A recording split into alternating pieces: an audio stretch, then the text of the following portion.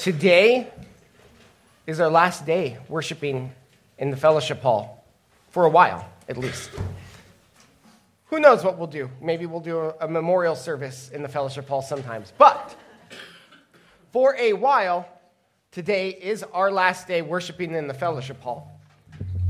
And so I want to take a picture. So I'm going to take one as a selfie, and then I'll take one that actually matters. All right, let's see. Get nice and wide. Everyone smile. 3, 2, 1. All right. It is exciting.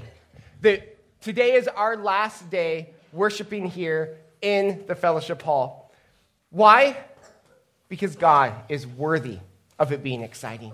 God is worthy of our worship. God is worthy of our full and complete efforts to worship him. You can look at our memory verse of the week if you remember it. It's 1 Corinthians 11:1. We'll put it up here on the screen. And if you wouldn't mind reading it with me. 1 Corinthians 11:1. Follow my example as I follow the example of Christ. 1 Corinthians 11:1. We are following our Lord and Savior. And as we follow Christ, we should live in such a way that we can call on others to follow our example. For our passage today, we'll be in 1 Kings chapter 8. Now, I have a confession to make about this sermon. I wrote this sermon back in July because I thought for sure back in July that I'd be preaching this sermon in August. And I wanted to get a head start on that sermon. Well, little did I know just how far ahead I had planned. But I do want to tell you all something. God knew. And here's the reason. Well, I know God knew for theological reasons, but here's the other reason I know that God knew. You see, we're going to learn about the dedication of the temple. And as I looked at Solomon's dedication of the temple this week, I was struck by something. It happened at the same time as the Feast of Tabernacles. Now you might think, okay, wow, happened. Great, wonderful. What's the significance of that? Here's what's really cool. The Feast of Tabernacles was the feast that Israel had at the end of harvest in order to give thanks to God for all the things that he had done over the last year. Guess when we're going to dedicate our building? It didn't hit me until this week. God had this planned out long before we knew it. We will be dedicating at the time that we are giving thanks for what God has done. God alone is worthy of our devotion. He's worthy of the glory. He is worthy. Let me set the stage for 1 Kings chapter 8. All the way back to the time when Israel, the Israelites, not even a nation at this point, were slaves in Egypt. As they were slaves in Egypt, God told Moses to go to Pharaoh and to ask Pharaoh to let the people go that they might worship me. Let the people go into the desert a while to make sacrifices and worship me. Now, eventually Pharaoh did. Not without a lot of screaming and kicking along the way. But eventually Pharaoh, in fact, drove the people of Israel out. But 1 Kings 6:1 tells us that it was 480 years from the time that Israel left Egypt until a temple had been built. 480 years time span. It's a lot more than the year and a half that we've been working on this project. But 480 years during the wilderness wanderings, you see, for 40 years wandering in the wilderness, Israel would periodically pack up and move. Now, if you want to know what it's like to pack up and move, you can talk to Myra about moving all of this equipment. I can't imagine what it must have been like for the Israelites not having a temple, but the tabernacle. During the book of Joshua and Judges, during that period of time, the Israelites still worshiped at the tabernacle. They seemed to have no interest in building a temple yet. When Saul became king, Saul was pretty self-centered, and I see no indication that Saul had any interest in building God a temple. David finally took the throne, and David seems to have been interested. In fact, more than seems to, he was interested. He asked permission to build the temple, and he went to the prophet Nathan and said, I want to build a temple for God. And Nathan said, go do it. And then the next morning, Nathan said, sorry, I spoke out of turn. Just wait. Finally, 480 years later, Solomon took on the task of building the temple. 1 Kings chapter 8 sits right in the middle. The temple has been completed, but the Ark of the Covenant has not yet been moved into the temple. They have not dedicated the temple yet. 1 Kings chapter 8 is our framing passage for learning what Israel did in dedicating the temple. Paul House writes that chapter 8 is one of the most theologically significant texts in 1st and 2nd Kings. Here, readers encounter more than the pomp, ceremony, and ritual associated with major religious building dedications. The author certainly includes these details, yet also selects the aspects of the ceremony that underscore Israel's theological heritage. Whether in describing the procession to the temple, Solomon's prayers and speeches, or the Lord's reaction to the scene, the writer interweaves into the story awe, theological history, warnings, and encouragements. In the coming week, I want us to do more than pomp and circumstance. I want it to be a wonderful dedication service. But I want us to stand in awe of the God who has provided. This is not about us. This is about God. So this week, may we stand in awe as we dedicate. May we remember that God alone is worthy of our efforts in worship, that God alone is worthy of our careful and purposeful worship, that God alone is the one who will bring glory to our sanctuary. Amen. Let's look at 1 Kings chapter 8, starting in verse 1.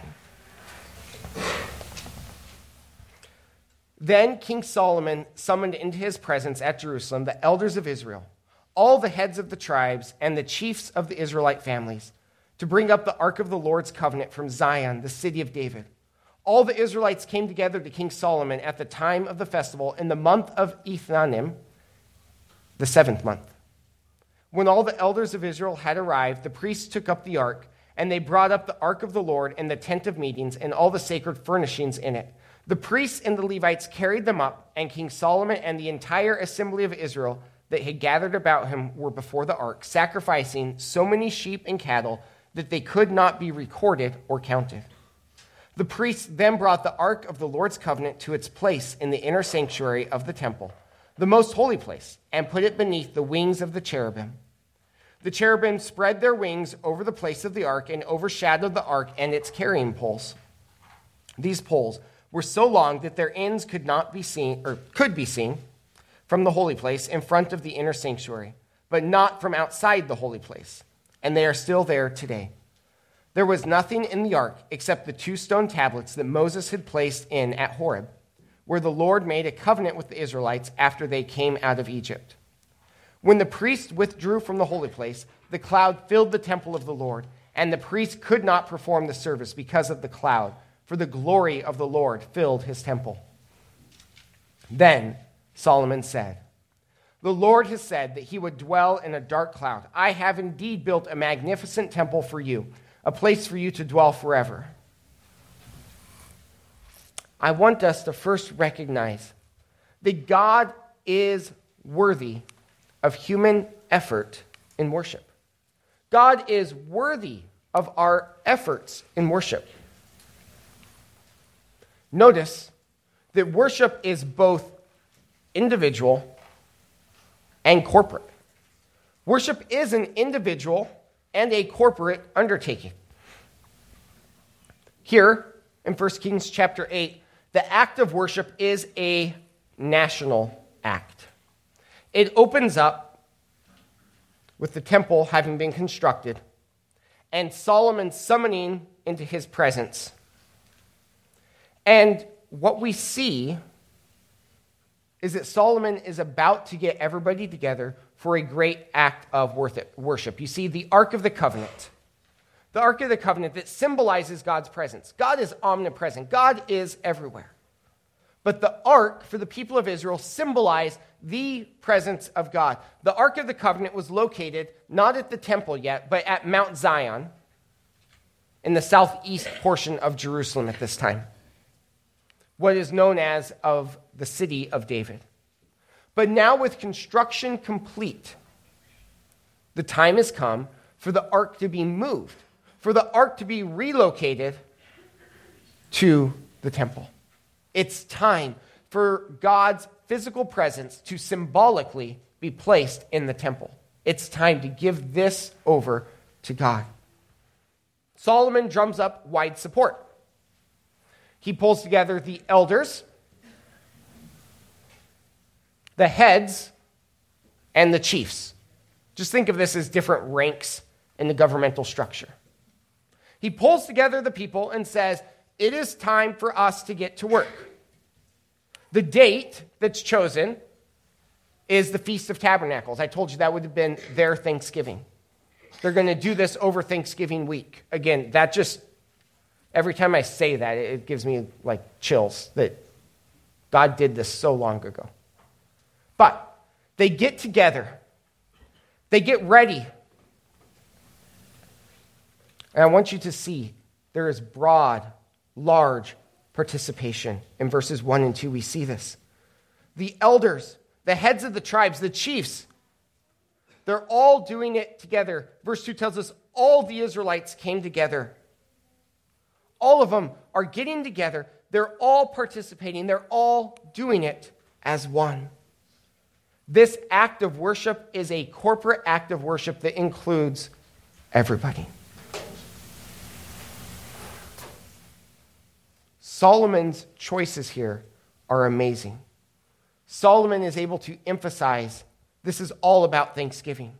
This is all about remembering what God has done. In the Feast of Tabernacles, they would give thanks for the harvest, and they would give thanks for the Exodus.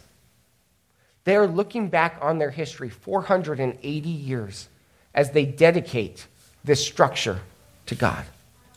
What a beautiful picture of what it looks like to look back on God's goodness, to remember how God has provided time and time again. In verses 3 and 4, I'm reminded further that it's not a free-for-all. Worship of God is not intended to be a free-for-all.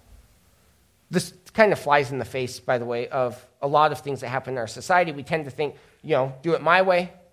There's even songs about it, right? I did it my way.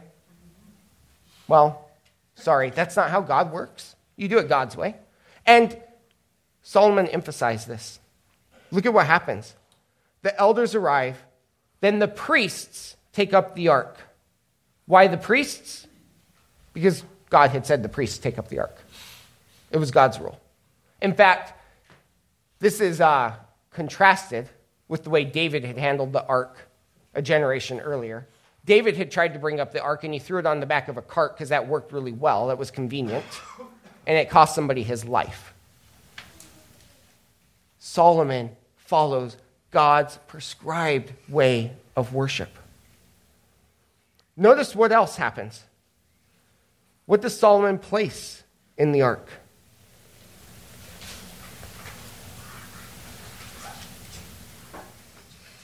Solomon places the Ten Commandments in the ark. Why the Ten Commandments? Because it was God's covenant with Israel. Now, if I had been Solomon, and I'm not, nowhere near that wise, I would have made a bad decision, as you can imagine. I would have thought, those stone tablets are 480 years old. I can't read what's on them. They're starting to get kind of old. I know what I'm going to do. I'm going to make gold stone tablets. and I'm going to re-etch the Ten Commandments because, it'll look better in gold. And I'm going to throw some jewels on that, and I'm going to make this beautiful. Here's the big shocker.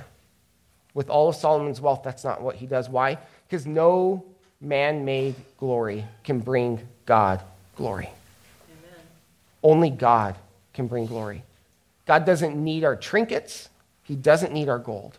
Sometimes he chooses to use it, but he doesn't need it. And so Solomon does it right, God's way. Actually, there's other things that kind of strike me in here, other ways that I'm very impressed by things that Solomon does.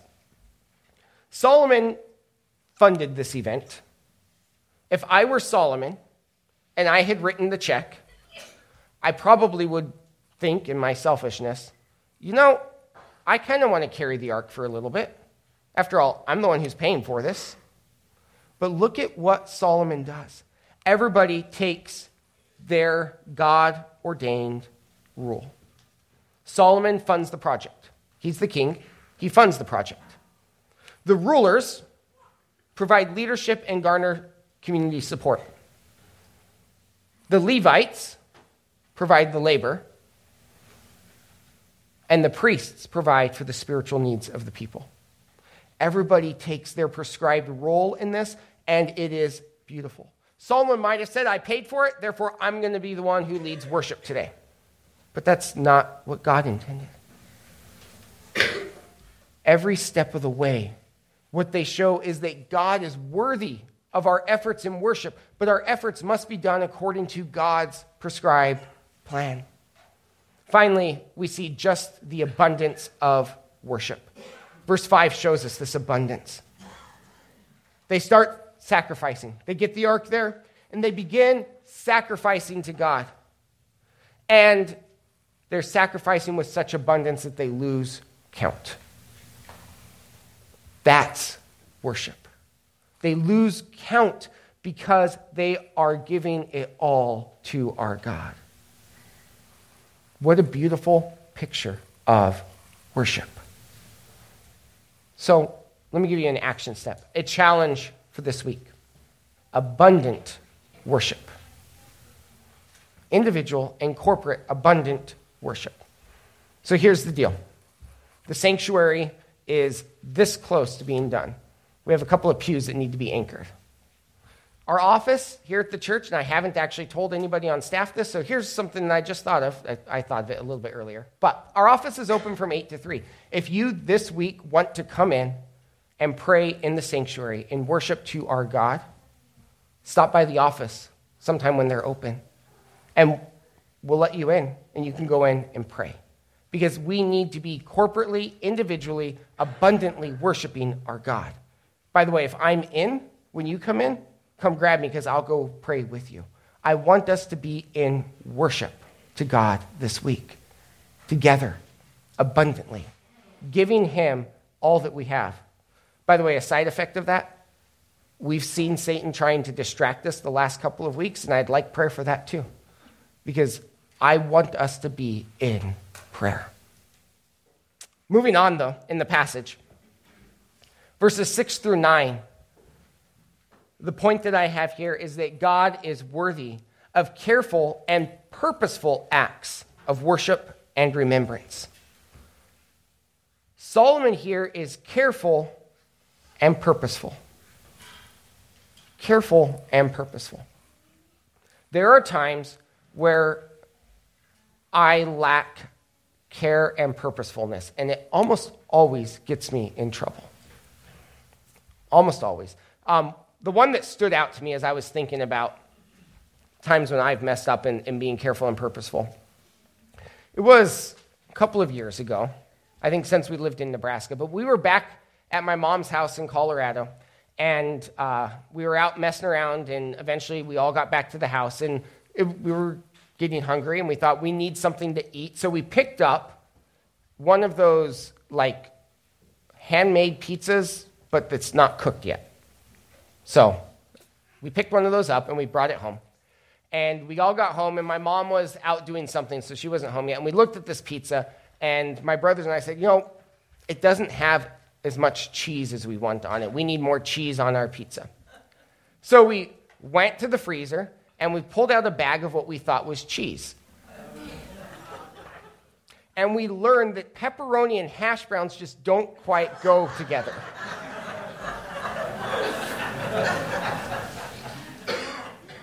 Being careful and purposeful matters, especially when we're talking about the God of the universe.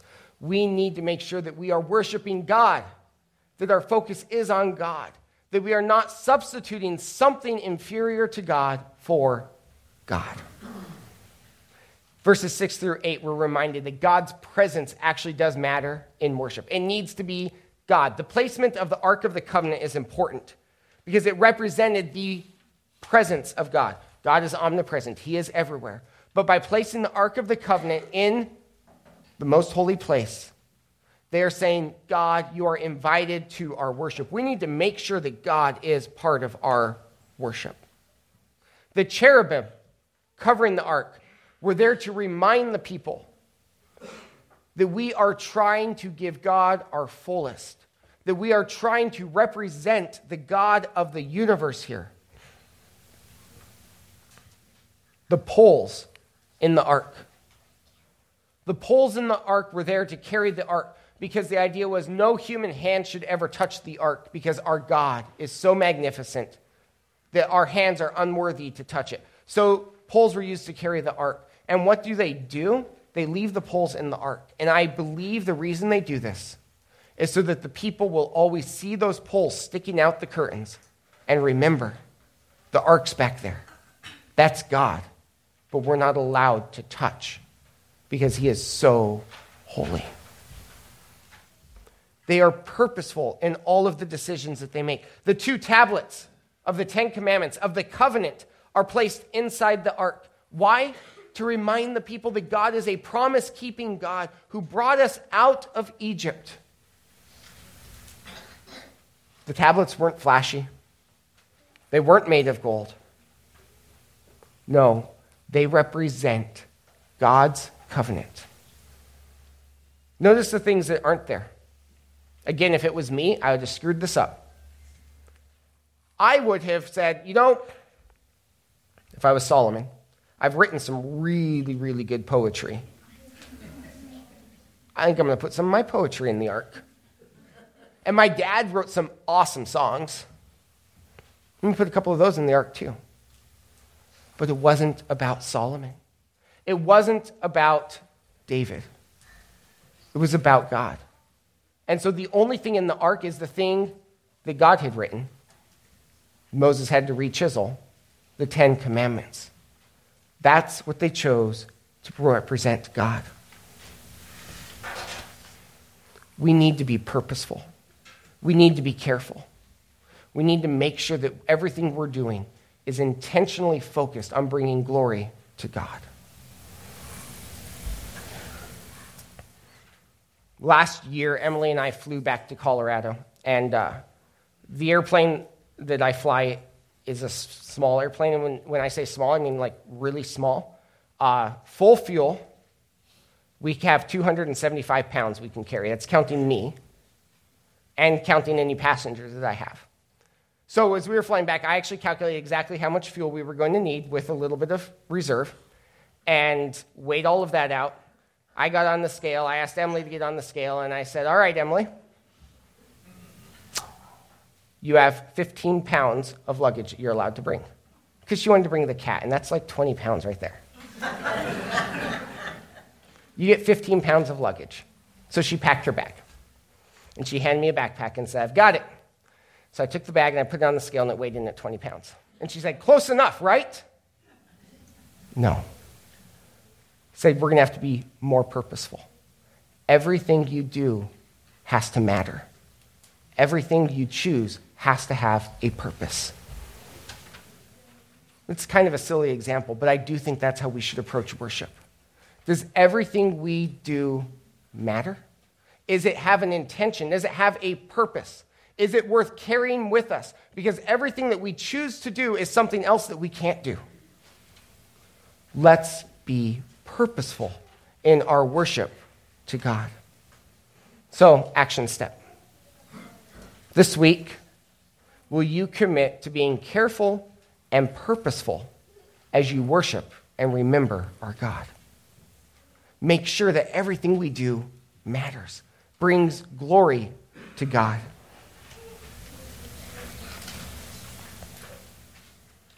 My final point.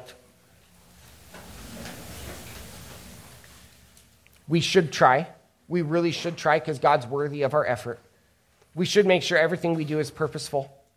But we must realize that God himself is the only real source of glory. As we are purposeful, as we make our efforts to bring God glory, we have to realize that God is the only real source of glory. Solomon, the priests, the leaders, they all played a role. They covered construction costs. They rallied the people together. They made sacrifices. But in verses 10 through 11, God takes over. And I want you to notice what happens when God takes over. Let's read again verses 10 and 11. It says, when the priests withdrew from the holy place, the cloud filled the temple of the Lord, and the priests could not perform their service because of the cloud, for the glory of the Lord filled his temple. Once God took over, no human level of worship could even take place because God's glory overwhelmed the temple.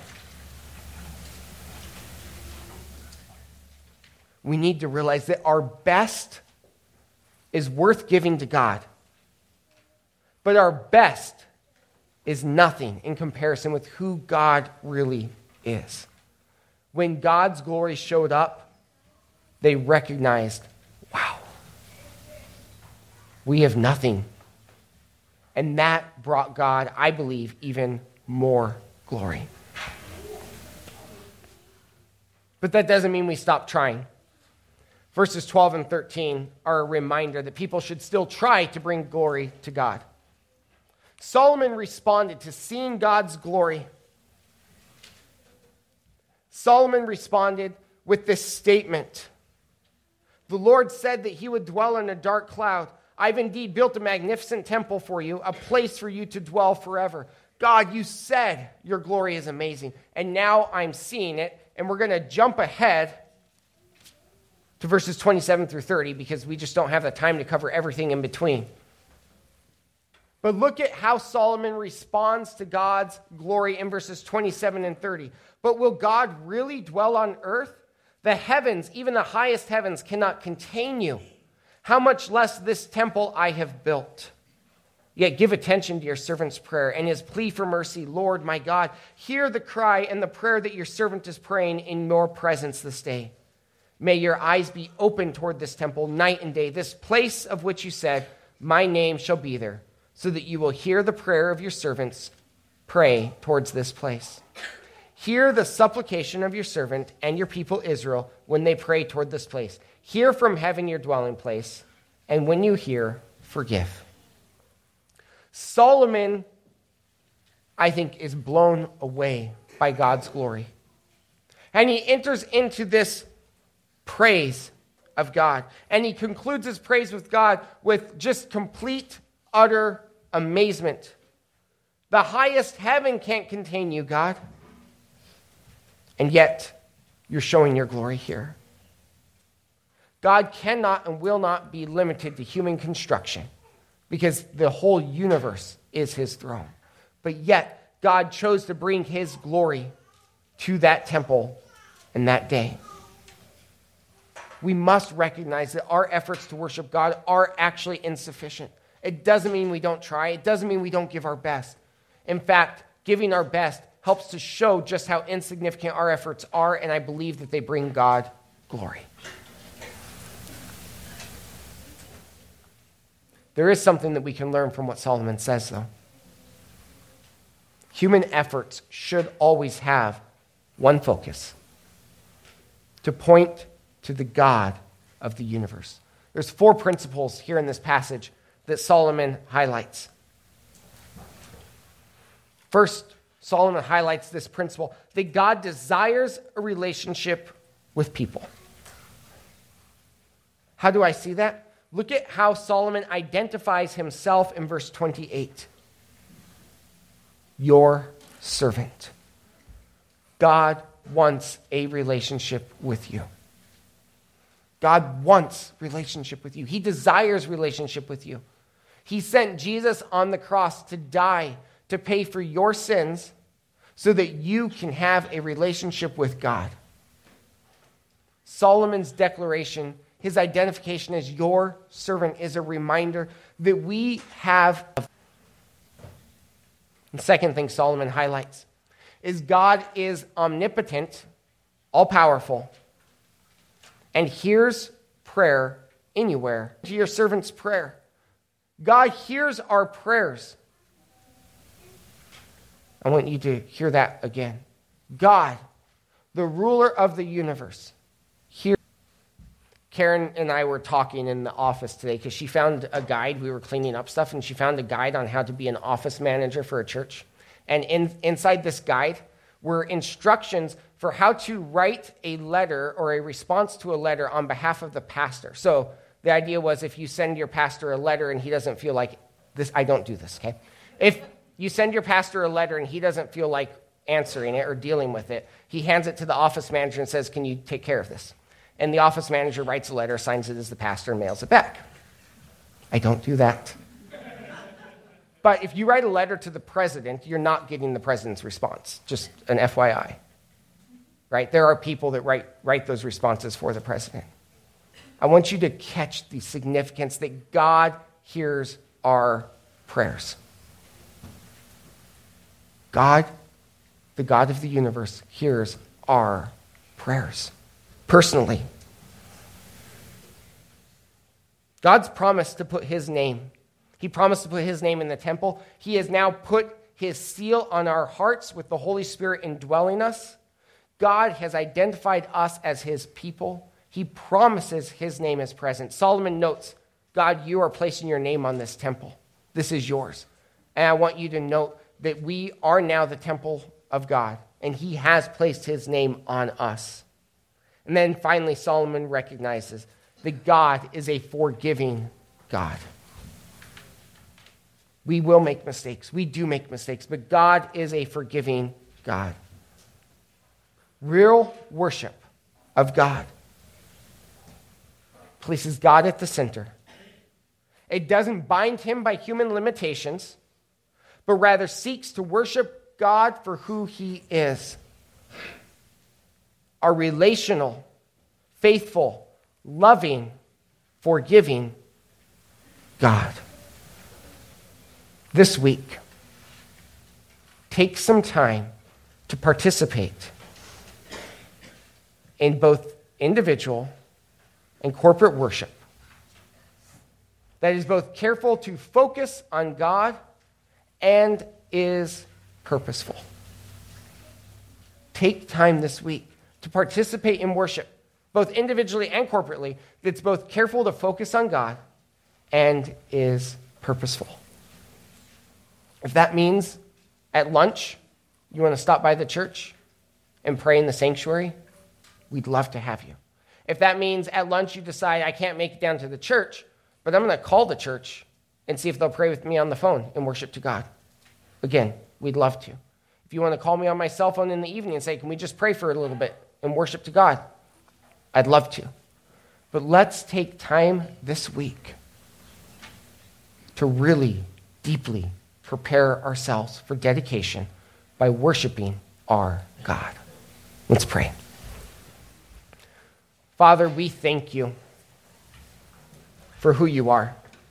A faithful, relational, loving, forgiving, all-powerful God.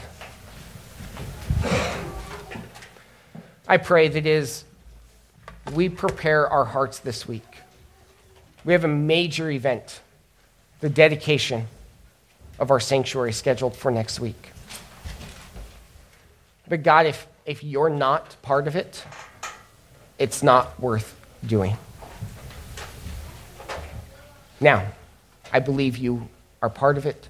I believe you have actually ordained every aspect of this, and I see your fingerprints throughout it.